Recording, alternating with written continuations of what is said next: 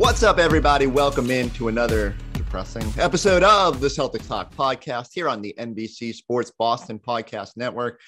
While the Celtics are struggling, we're loaded and ready to compete today because we've got a loaded show. Brian Scalabrine drops by to talk about Boston's struggles. And then later in the program, I got a chance to catch up with Danny Ainge and talk about how he's enjoying retirement. Maybe he won't be retired for much longer. And his thoughts on the struggling C's and why he's still optimistic that they can turn things around. But I'm going to try to stay positive here today, but no promises as we go along here.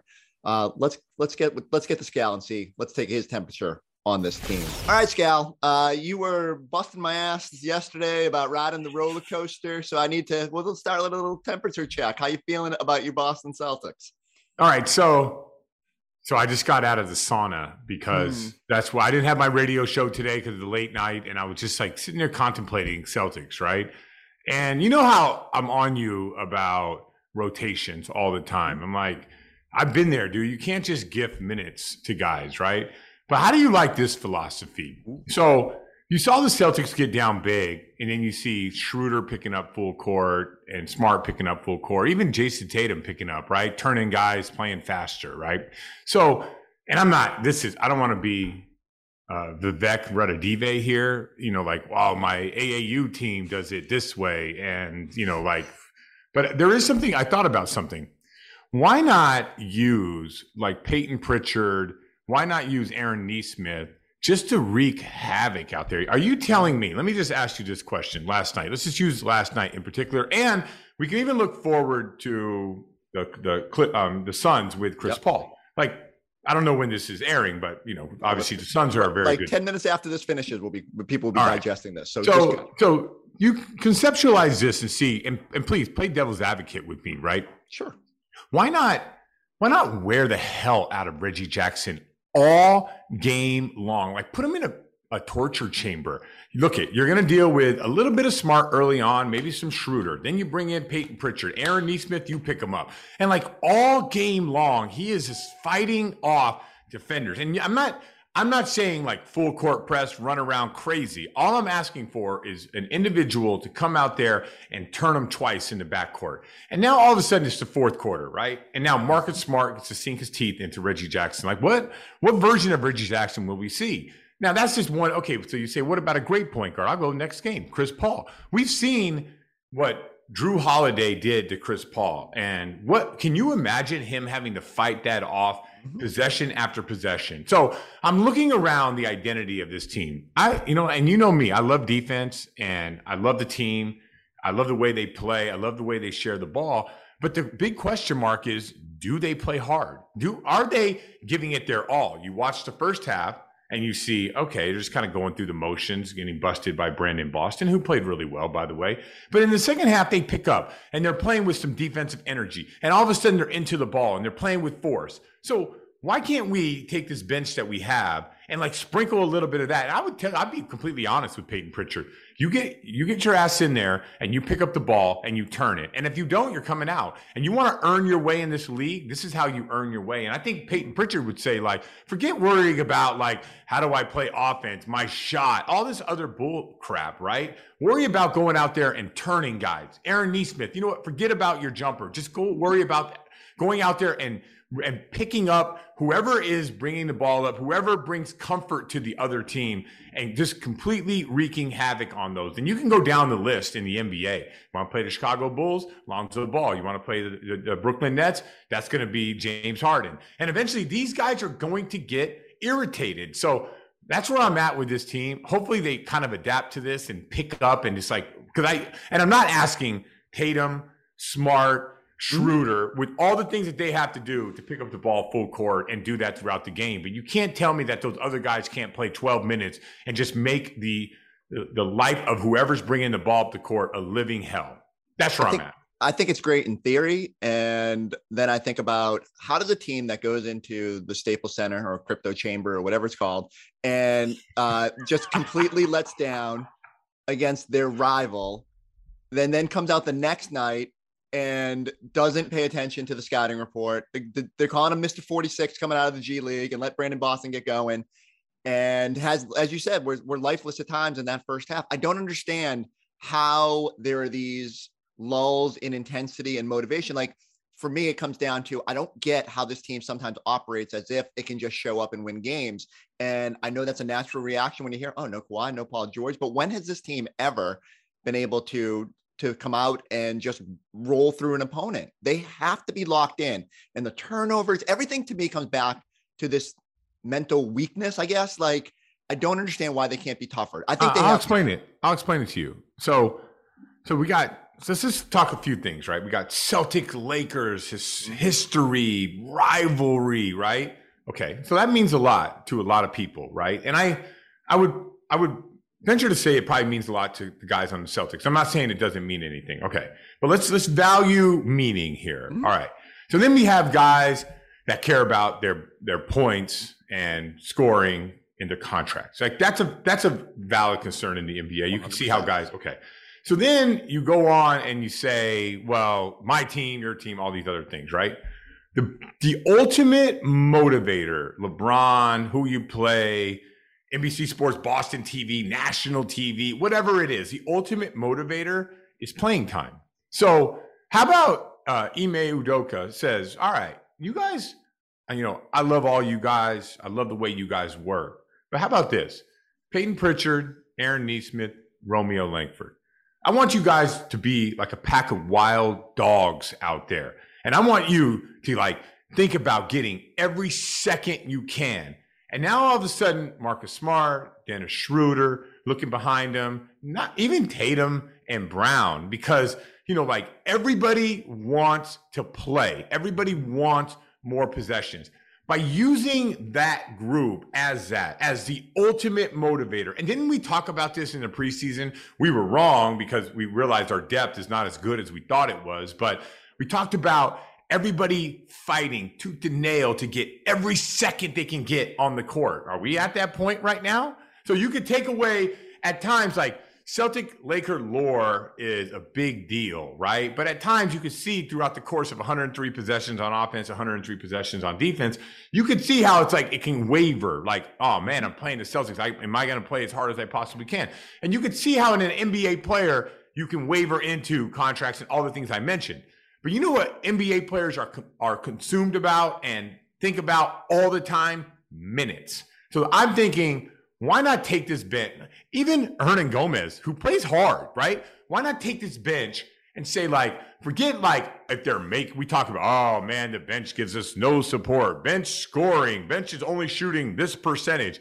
Why don't we just take the bench and say, you know what? Those things will come and go, and we can't worry about that. Keep doing your work, all that. But just go in there and defend at a high level. Now, all of a sudden, Marcus Smart, who gets his 3-minute break, looking at Peyton Pritchard out there like a wild dog, and now all of a sudden it's a 7-minute break.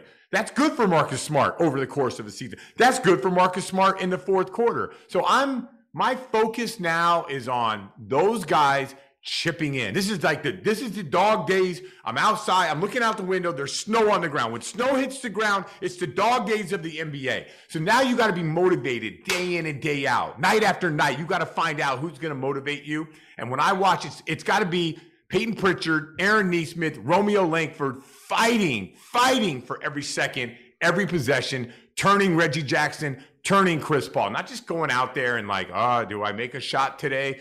Yay, I'm happy. Boo, I'm sad. That's not what's going to get it done. And that's not going to motivate this team. And that should not be this team's identity. It should be the defensive end and all guys coming in there. So it's slightly concerning to hear you say that the motivation on this team has to come from 3 guys who can't get on the court consistently, and that it doesn't come from the top. But I'm giving you the reason why they can. No, I understand. And it's fair. But is that also going to make Josh Richardson not go with a crazy double team and leave a wide open 3-point shooter in crunch time? Is that going to make Marcus Smart throw a better lob pass to Jason Tatum in transition when you just absolutely have to have a score? So I get what you're saying. And look, at every level of this team, they need more, but it is a fascinating conversation, because I'll put it this way. So I'm at that tradition last night. I say to Danny Ainge, what has to change for this team to get 48 minutes and be more consistent? And he says, well, health will help. But Jason and Jalen are going to be fine. They need their supporting cast to give them more.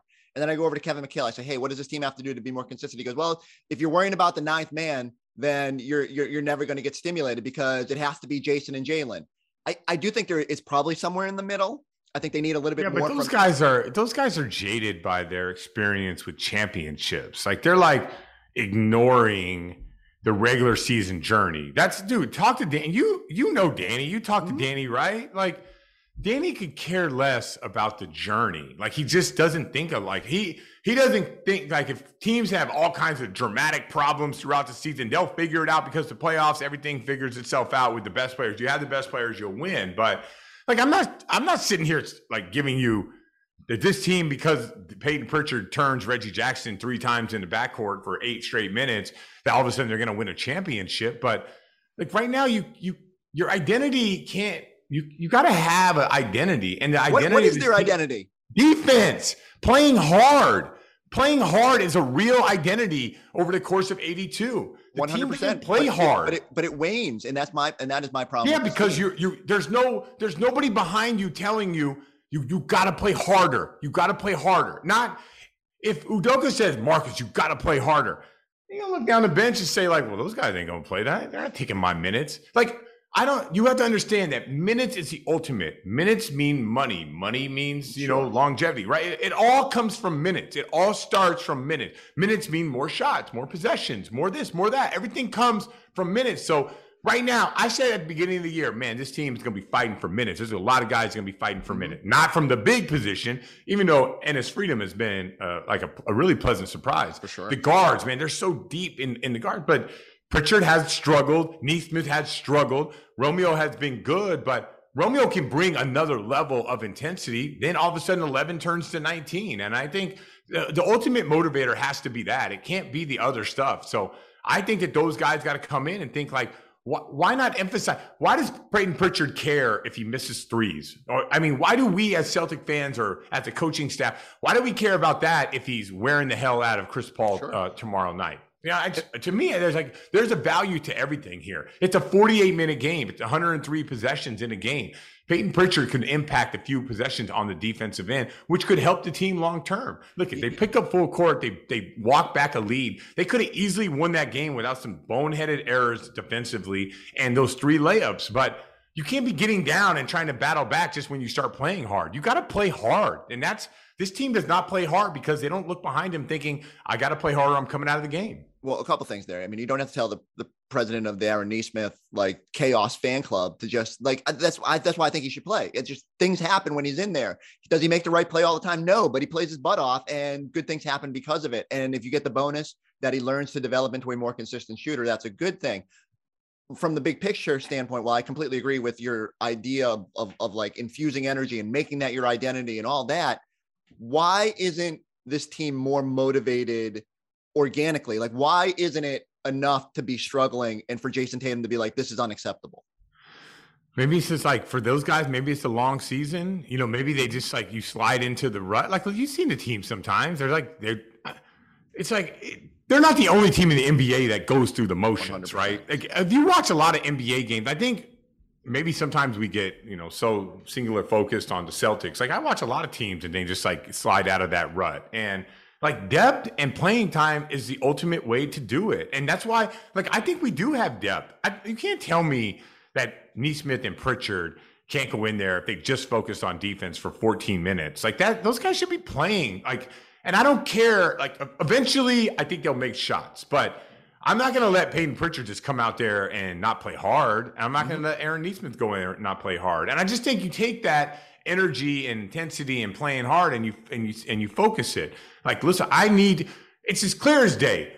I need you, Peyton Pritchard, to turn Chris Paul 2 times in the backcourt. Can you do that for me? You know how hard, Forsberg, right now, I'm better than you at basketball. If I had to turn you 2 times in the backcourt, eventually I'm going to be tired, right? So just imagine if you had me on you for 2 minutes, then Peyton Pritchard, then Aaron Neesmith, then Marcus Smart, then it goes back to Schroeder, then Aaron Neesmith, then Peyton Pritchard. Like, can you just mentally during a regular season game, you don't want to have to deal with that. So They have to play harder. They have to do more. They have to infuse their energy. And you don't have to be dumb. I'm not asking you to go for fouls or try to steal the ball. Turn the guy in the backcourt 2 times. That's all I'm asking for. And I don't think that's too much. I don't think that's too much. If I went to Peyton Pritchard, I made him a deal. Son, you want 12 minutes? Yeah. Okay, I need you to turn Chris Paul 2 times in the backcourt every possession. Can you do that for me? Yeah, I could do that for you. And then when campaign, do the same thing. Like, just insert energy into this team. By the way, and don't be mistaken by this. Sometimes bench players can play so hard and make hard winning type of plays that the stars or the starters can be inspired by that play. And I'm not inspired right now by watching those guys play. There's nothing that they do that I'm like, wow, man, these guys are really laying it out there. They deserve more time. Yeah, I'm not inspired by anything I see from this team. 72 and 69 over the last 140 games. They are the epitome of one step forward, one step back. I will take any advice that you think can get them to play at a higher level, and we'll see if turning players with Peyton Pritchard is enough. But I want to try to stay optimistic. So I'm just going to ping pong here. I want to find like 3 reasons for optimism with the Boston Celtics. What gives you the most hope that they can figure this thing out? They have the personnel to defend. They should. I mean, go down the list. Everybody on this team can guard. Like I would even say that Freedom couldn't guard, at the beginning of the year, but I think even he is doing a good job in his numbers have been good. Yeah, really good. He has fast hands. He doesn't block shots or he doesn't get out there and do it, but he like his numbers are good. So whether you watch him and you think, man, he can't guard anybody. Well, historically he couldn't guard anybody. His defensive numbers are good, and I give Udoka a lot of credit for that. Like he's not putting him in actions that he just can't guard. Like if, for instance, just use the Suns. Like if Chris Paul is out there, Cantor's not going to be out there. It's just going to go a different direction. So personnel wise, I think that they can guard people, which is important. So you have the guy. I think Tatum is the guy, and I think they're making a conscious effort to move the ball. At times they don't, but I think in general it's better than what we saw last year as far as like the intent. So you have defense, you have ball movement, and you have a guy that should be able to close out games. And Schroeder has been a pleasant surprise. Like I really enjoy watching him play. And I asked Coach Udoka yesterday during the pregame presser, I said, like Schroeder's numbers are amazing on back-to-backs. He goes, why? And I interviewed Schroeder. He's like, man, I was feeling tired, but I just figure out a way to go out there. Toughness cannot be understated right here because like he's a guy that's banged up, ankle, whatever, but he's still out there playing. And in this day and age where no one plays through anything, it's really refreshing to see. And so like that's what I'm optimistic about.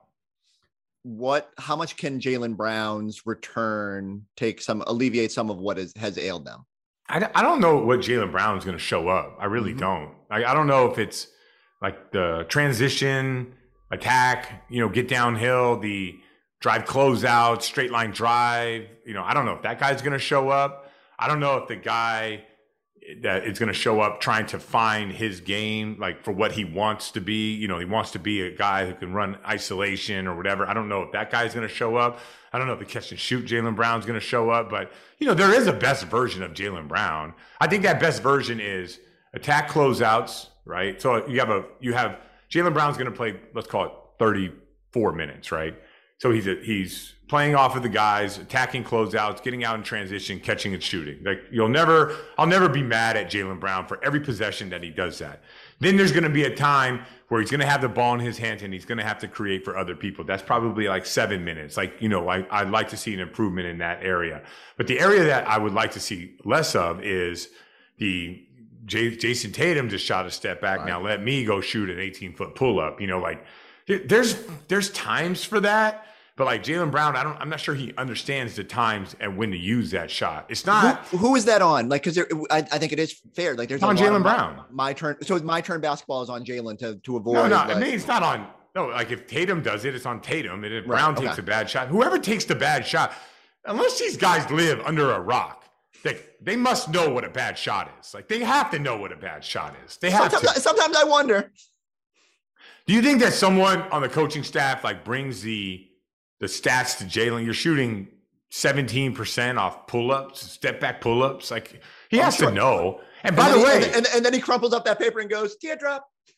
Nah, I mean, these guys don't. That's a big misconception about how NBA players are. They all want to be good. Jaylen Brown wants to be good. And if he's shooting 17% on something, then he's like, okay, the difference would just be I'm not going to scrap that. And basketball is art, not like Kyrie Irving art, but like it's not science, right? There are times when you have to shoot that shot. Like there are times, of course, in a 2-for-1 opportunity and shot clock's running down. There are times for that, but like once you take it's. I mean, I've seen so many games and I've been around so many different players. Once you take one bad shot, it could equal out to like 10 of the next 15 possessions on your team could be bad possession. It spreads like wildfire, man. Like you'll be like, next thing you know, Aaron Nesmith is like, going ISO. It's so bad when you take bad shots, not just, but see, that's, Maybe they don't see it this way. Maybe I just see it this way because I've seen this through all like I've been part of the NBA now for 20-something years, 21 years, right? Like you can't be thinking, I can make this shot. You have to always have it in the back of your mind, like is this a great shot for the team? Because once you start thinking, I can do something, then the next guy's going to be saying, well, if he can, then I can too. So, but there's the elite version of Jaylen Brown. It's not like he's just, he only takes those. He's not J.R. Smith out there. Like there's an elite version of Jaylen Brown. And, like we're hopeful that we could see that. But, like the whole thing about look what I've worked on this offseason. I don't have a problem with those personal trainers. My beef with the personal trainers is, hey, let's work on inside out, behind the back, crossover, step back, whack. We'll do that. Let's make 50 of those. Like those habits sink in. And just because your personal trainer says it's a good shot, which is, by the way, it is all skill development, but you have to understand what a good shot, bad shot, timing, like time and score, all that stuff. And the best version of Jaylen Brown is a stud. So the worst version of Jaylen Brown is a lot of that stuff. And so I think that's just my fear is that even when he first came back from the hamstring, even as he was coming back from COVID, I thought there was times where they were trying a little too hard to get him activated and get him going. And like, you got to have some of that, right? Like the guy's been on the sideline. He's going to look for his own at times, but I do think they need to find the balance. For me, the optimism comes from, I thought there was a stretch there in the fourth quarter where Tatum looked what we call MVP Tatum, like attacking the basket, looked like he wanted to take over that game. For whatever reason, they got away from it late, and maybe that was some bad rolls on those layups. For whatever reason. Yeah, and for whatever reason, every single night it feels like there's for whatever reason, and I can't quite put my finger on it. I do think Romeo and Grant, 2019 draft class, stand up Danny Ainge, has been much better this year. We talked about Romeo and those corner attacks last night. I think he's really made strides. So there are little pockets of positivity. My problem is for whatever reason, they just have not all been sustainable.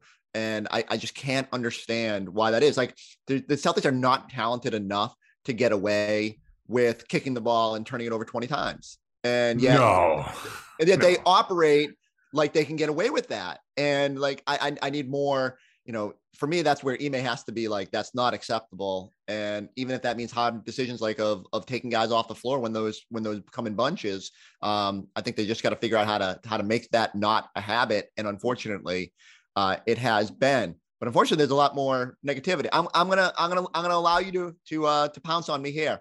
What's going on with my boy Rob? Why is he struggling on the defense the last couple of games? Like the same things that plagued Rob, I think his first 2 years are now back. Like you remember how I kept telling, we weren't as close as we are right now. Like we talk all the time now, right? Because I was always traveling, whatever. Mm-hmm. You were doing your thing, whatever. But there were like, you can't, this is like in the NBA, you can't be out of position in pick and rolls. You know what I mean? Right, and so NBA guards, when they come off, they're like, you got to remember, it's like, they're not thinking about solving world peace here. They come off, they see a lane to the basket, they're gone. Right. By the way, if they come off and they see a lane to the basket about to open up, they're gone. So Rob was really bad. And I think probably so many years of being super talented and playing, inferior opponents and like, all right, you can go ahead and I'm going to block your shot, all that stuff. But there was a time when he got really good, like his positioning got good. Now he's like creeping back to that. Like just if you want to like dissect it, guy comes off a pick and roll, pause it. They got to see 44 Celtics right there. If they come off and it's Rob Williams and there's the rim, they're going to go. And these guys are going to get into him. And by the way, Rob could still make some amazing blocks and block the shot. But first and foremost, you've got to have great positioning. And I don't know what's going on. He's creeping back into that old stuff. And then offensively, just not slowing down enough. Like I love the lobs. I love him. I love the way he passes, but I feel like he's playing too fast right now offensively. So he's got to kind of slow that down. But the biggest thing for me is defensively, just his positioning, which was bad his first 2 years, got really good. Yeah.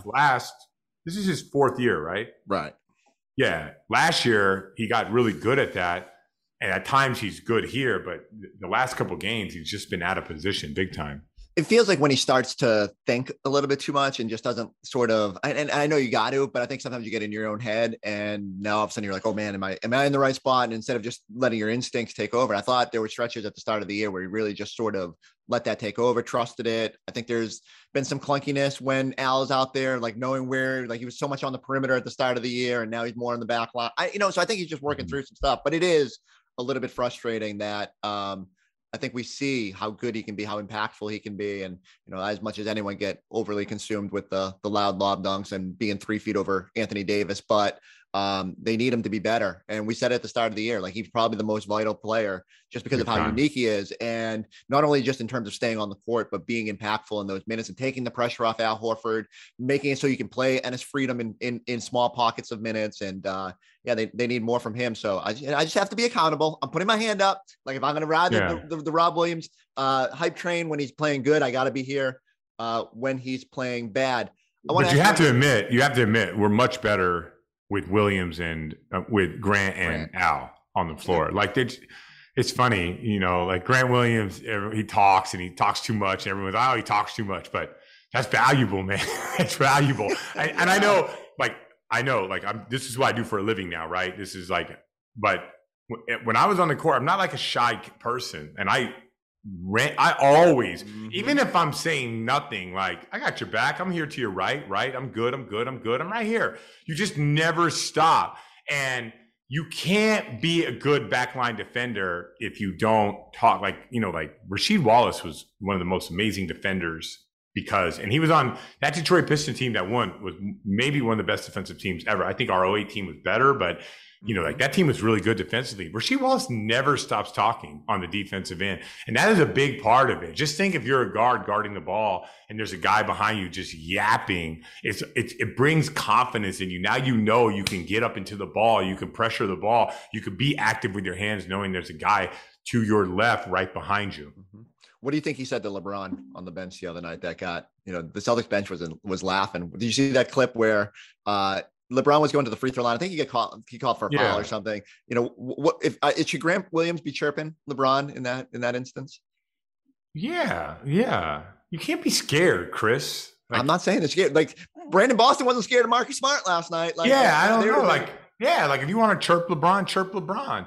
But he had the whole bench laughing. Do you know what it was? No, I'm fascinated to know. I'm waiting for Grant's next access. No idea. I don't know. Maybe he was talking about some meeting of the vice president of Players Association was called. No, I don't know. To me, I'm just going to chalk it up. He's definitely talking about Russell Westbrook. What else could it be? I don't know. What else could it be? Like if he was destroying, if he said anything about the Celtics, then they wouldn't have laughed like that. Nah, so he either made fun of the officials, right? That's one, or he made fun of Westbrook, or he made fun of his teammates. Like, can you believe I'm playing with these bum ass, one way or another.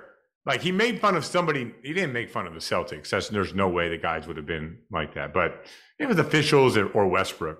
Yeah. LeBron doesn't like playing with Westbrook, dude. I can read body language. Oh my gosh. I mean, yeah, that's awful. We've said it, like, as much as that was the one Westbrook game of the year, probably, where he kind of takes over and has a great night. But if they can get John Wall, he will have his bags packed, and LeBron will try with the new point. Speaking of changes around the league, so what we sit here right now, Celtics are 500, and I don't know what the path forward is. I'm not asking you what Brad Stevens should do, but as you see instances like Portland going into a rebuild mode potentially, and Indiana signaling that they're probably going the same way, are there, when you look at those teams, are there anyone from a Celtics perspective that you say, ooh, I think Brad should maybe inquire about? Do you think there's anyone on those rosters that could help this team? I mean, I think Nurkic would. I like Nurkic. He's a little bit slow, but I think he's under a good contract. Isn't he like 12 or 13? 12, I think. Yeah, he fits on the TPA. So I like Nurkic, but I don't know if we'll keep him long term. Let me think about that. I'm not a big Robert Covington fan. I know the world loves Covington. I'm not a huge fan of Covington. I like Norman Powell, but he's making $20 million. So I think it's 15.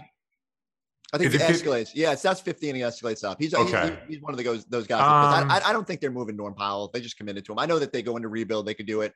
Yeah. How much does Sabonis make? We just don't have the assets to get those guys. And that's what's hard is, what do you give up? You'd have to mortgage all your future picks in order, and are they taking Al's contract to make the money work? Probably not. And so it gets difficult there. I mean, would you give up a ransom for Brogdon if they move him? You can't, like, I love Marcus Smart. I don't like. Yeah. I think, in the way I look at it is, and I know people have a hard time with this one, right?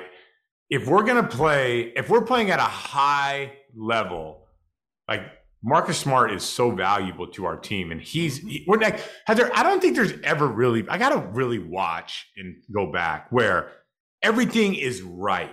Flowing, defensively getting after it, like we're flying all over the place, and Marcus is playing bad. I always see it like we're playing like garbage. No one's passing the ball. Defensively, we're going through the motions, and then Marcus is not playing well. But and I think it's like, well, if you guys are going to take those BS shots, I'm going to take some BS shots too.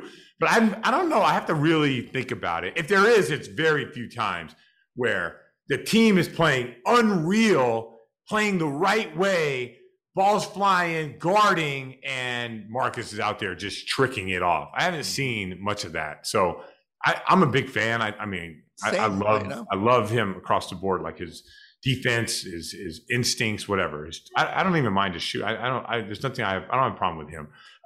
It's hard for me to envision a Celtics team that doesn't have Marcus Smart, but that just could be because he's just always been here. But I do think there's, as we go forward, if this isn't the right mix, I think it's fair to start wondering, what is the piece? And I think that's the hard part for me is there's some years like last year where I said, man, they just really need a 4. Like, I would have been sitting here screaming about Covington, or, we obviously went through it with all the Kings players and, guys like Harrison Barnes and how much he could help. But this year, I don't know necessarily what the missing pieces. They obviously need shooting, and that could be at any position on the floor just to ease the load on Tatum and Brown. But if they are a competitor, is it that simple? Do they just need more shooters to No, those guys got to play better. Like, Jaylen Brown's got to shoot the ball better and more consistent from 3. All those guys, they got to get, I don't really look necessarily, like, when you guys watch, there are a few times, maybe you watch the makes and misses. I look at spacing and timing. I look at pass placement. Did the guy make the right decision when he caught it? Like, there's a big difference between, you saw Schroeder yesterday, and I find this so unique that he would pass up wide open looks, and then he would pump fake, and then make it, right? Like, that's hard to do. There's a professional pace involved in basketball that when the Celtics play at that, I think they'll make shots. When that ball's popping and guys are attacking, shoulders getting downhill to the rim, corners are being held. Like, when all that stuff happens, like, I think they'll make shots. It's just, so I don't think that you go out there all of a sudden, if your spacing sucks, the ball doesn't pop, you don't play with the right pace. Right. I don't care if you got like Steph Curry out there, like, it's not going to make a difference. You've got to, those things are all locked in. Just like, turn the Warriors on, watch them play. They're a great team. They're not a great team because they have Steph Curry. It's part of that, but their spacing is amazing. I bet you they could kind of play blindfolded, like, as soon as a double team happened, they can get the ball and like just throw it over to the corner, knowing that there's going to be a guy there. At the beginning of this year, I thought our spacing was awful. There were times when our spacing improved. And then I thought in the Utah game, our spacing was ridiculous. Yeah. That little stretch there where we were just like toying with Gobert. But the Laker game, we were terrible. And the Clipper game, we were terrible. So I don't understand how spacing could waver that much, but it does happen sometimes. Well, welcome to the 2021-22 Celtics experience, but it's really been for the last 3 years where I've been baffled by why the flows and ebbs and in this play. One thing I'm curious, being in a locker room, when you are on this roller coaster and you have a night like this, where 2 nights in a row in LA, disappointing, one because of the magnitude of the rival and then just losing to a team without stars, what has to be said in the locker room? What does someone have to stand up and be like, this is unacceptable?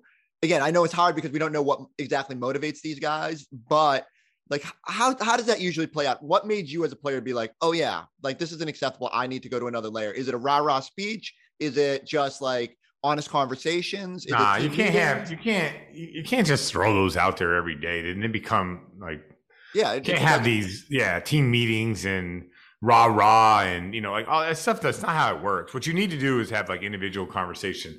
If I'm Udoka, I'm coming in the locker room like, guys, we don't play hard enough, and we got to play more consistent, and we got to play smarter. And you go through why and all that stuff, but you got to have like something that you're good at. And I thought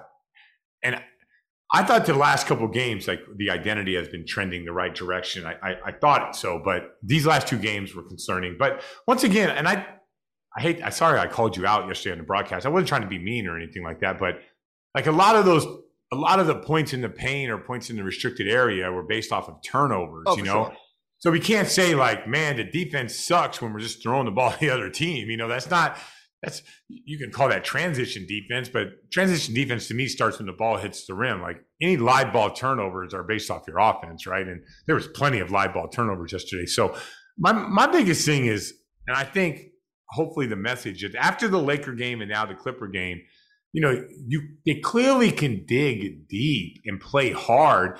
I'm not asking the starters to do that over the course of the minutes they play, but you got to play harder. Those guys got to get after it. And if they're not, then what's the point of having depth? Just like, it doesn't work unless guys play hard. And I get it during the regular season, Tatum's not going to have it every single night carrying the load that he has to, but there's got to be guys on that team that can provide a spark. And that's what you need to navigate an 82-game regular season and to stay off the roller coaster. How does Udoka hold them accountable in those instances? If they're not playing time. Can you yank a guy though? Can you yank a Jason Tatum? Can you yank a Marcus? No, I mean, not Tatum, but you take him out and you're not toying with his time. It's right. Schroeder, Smart, even Al at times. Like, you know what? You don't have it today. I'm going with Hernan Gomez. Like Hernan Gomez played 5 minutes really hard.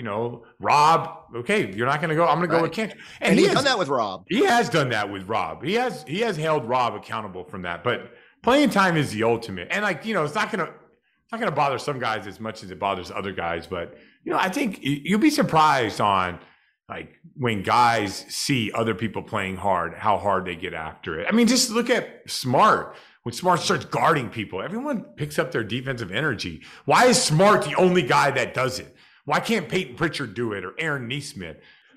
Are you buying your son that 71 Schroeder jersey for Christmas? Not going to do it, man. I mean, think about the jerseys I bought him. I bought him Isaiah and Kyrie and Gordon Hayward. I ain't doing that.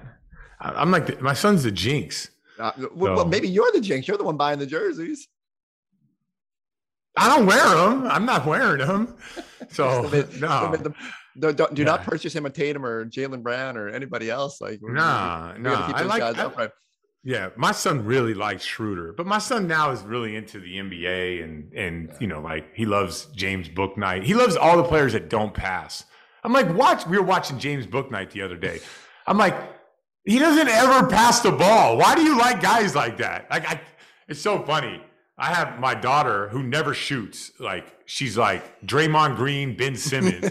And my son, who never passes, he's like book night. I'm like, why can't you guys blend into one? I keep telling my son, pass the ball. There's open players. Pass the ball. I tell my daughter, you got to shoot the ball. Who are you, Ben Simmons? What just because it is fascinating to me. Has Schroeder played at a level high enough where if they could get him because we keep going, I keep playing this game. I say there's no path for bringing him back, and then everybody you're the one that can figure out the path. I can, but it's complicated. Essentially, he has to be willing to take probably $4 to $5 million less to be on a. But you don't know what he's going to get out there. I don't. What I know is that the teams that are projected to have cap space aren't exactly like totally desirable situations. Yeah, dude, you can't do that. Right now, it's too early for that. Wait till after the trade deadline. You'll know projected cap space after the trade deadline. You don't know. Does he want to go play for Detroit? Does he want to go play for Oklahoma City again? Like, no, they don't want him. They don't want Schroeder. Exactly. So Schroeder's an interesting guy because like he's like good and he helps you win, but like young teams aren't gonna. And there's a lot of good point guards out there, you know. So I don't know, like in my mind, because he played for the Hawks, that's an interesting one. You know, like I could see him as, you know, another guy out there. Yeah. They love, you know, like attacking the basket. He's a good lob thrower. If I was Orlando, I would look at him, even though they have Suggs and Anthony. Like he's such a wild card from a good wild card. Like, man, he can go out there and just like attack. He gets his first step, man. I mean, he's a jet. It is so fun. And I keep loving that number 71. Never thought about it. It's such a cool number, man. It should catch on. I think I told you on the pregame show the other night. My one of my daughter's best friends got 71 for her youth basketball jersey, and I was like, man, what a cool number! I would have never thought that. You know, I know. Everyone would have been sitting there thinking, oh, that's an offensive line. What is the money that he'll get? What is it? So I mean, the Celtics, if they can get below the tax and stay out of the tax, below the tax apron or whatever, and they could give him the full mid-level, which will be 10, 11, something, we know that I'd have to double check the number for next year. But, you know, otherwise they're looking for teams with space. But like you said, a lot of it's going to be teams will have fire sales at the deadline. And now all of a sudden they've got 15 million, but is Schroeder the guy you want to pay 15 million to? I think ultimately it'll come down to, is he the right fit? Do the Celtics, depending on what their other moves are, you know, if they go sign another point guard for $20 million, you know, you don't need a Dennis Schroeder, but you know, I do love watching him. And I just think I think he is positively rubbed off on other guys like Marcus Smart in the terms of like when they drive, they like, oh, we can drive. This is great. Like, you know, let's do more of that. And I think they needed that. I mean, even Jason Tatum seeing it has to be like, oh yeah, hey, look, Schroeder does it. Schroeder's not a perfect player. He has moments where the defense is terrible, and I get frustrated at that. But you know, for what he is, and for what they're paying him this year with the 5.9 is insane. So don't be bashful. I think 10 million would be enough. I think it's 2 years, 20, or is it like 4 years? 40? Like I honestly, I think you could go 440 if you wanted to. Yeah, I would do it. He's good. I'll talk to Brad. If you see my son at the Warriors game with the Schroeder jersey, that means I got some inside information. All right, Scal, trying to get me positive. Don't know if it's gonna stay that way, but I ride the roller coaster. It's what I do, and the roller coaster is never ending. So another guy I tried to get to talk me off the ledge was Danny Ainge. He was in town on Wednesday night for the tradition. He was there to induct his buddy, Kevin McHale. Danny's living in Utah right now. And but he says he's open to new opportunities, which is kind of weird because just a few months ago he retired. But here's Danny Ainge talking about the struggling Celtics and what's ahead for Mr. Ainge. You said that the struggle for this year's team, much like last year, is just putting together 48 minutes. Why do you think that is so far for them? Well, I mean, you know, last year, I think we lost more players to injury and COVID than any other team, and I think that's part of it. And this year's the same way. I mean, I think one of the most frustrating things about the team has just been last year and this year is just every day you're like looking at the injury report to see who's playing, and you know, it's just been one guy after another. And when you miss 2 or 3 key players each night, it takes a toll. How do you think Brad has done in the infancy of that job, and you know, just his initial moves, and what would your advice be sort of moving forward? Yeah, I think Brad's done a great job. I think that, getting Dennis Schroeder in here this summer was huge, and Josh Richardson is really playing well for the team right now, especially lately after a little bit of a slow start, but he's playing really well. And I think that the team had, we've seen what Aaron Neesmith and Peyton could do, where they showed us what they could do last year, but there's just so much depth on the team, especially in those wing and outside shooter positions, that it's tough. It's a tough place to coach, because when everybody is healthy. So, but the team is at its strongest when their top guys are all healthy, and when Robert Williams and Al Horford and Jalen and Jason and Marcus, Schroeder, like all those guys when everybody's healthy, the team's good. What have you thought of Jalen and Jason and the progress they've made? I know Jalen hasn't been out there as much, but especially Jason sort of being a focal point at the start of the season. Yeah, so I thought Jalen started out great. Started the season amazing. The best player on the team early in the year. And then the injury happened, and he hasn't been the same since. And Jason has had his ups and downs, but we know what a great player he is. I mean, I'm not worried. People say, "Oh, Jason's struggling," but I mean, like, that's the least of every worry, at least in my mind, about the Boston Celtics. I mean, he is going to figure it out, and the question is, can the rest of the guys step up and play their roles and take some of the burden off of him? How weird has it been to be on the outside, and are you enjoying the downtime? What have you been doing? It's not weird. Like I said, I still have contacts within the organization, and that's helped, not instead of just cold turkey leave the team, but I watch a lot of NBA games. I still, follow the college game, and I love basketball. And I'm living in Utah right now, and, it's a lot nicer because the games start 2 hours earlier. So I'm not up so late watching games, and I've enjoyed it. I've been spending time with my family and my grandkids, and spending more time playing golf and enjoying my friendships and traveling a little bit more. And it's been very relaxing, very relaxing. How does it feel when, I don't know what your future holds, but you hear people speculate about whether you'd want to get back into this? Do you take that with a grain of salt? Like, what do you think when you hear people mention your name for other opportunities down the road? Well, I'm not closing the book on other opportunities, but they'd have to be the right situation. I'd have to be working with the right people in the right role. And, I don't want to get back into 18-hour days. I don't think that's in anybody's best interest for that matter. But, I know how much work it takes to be good at the job.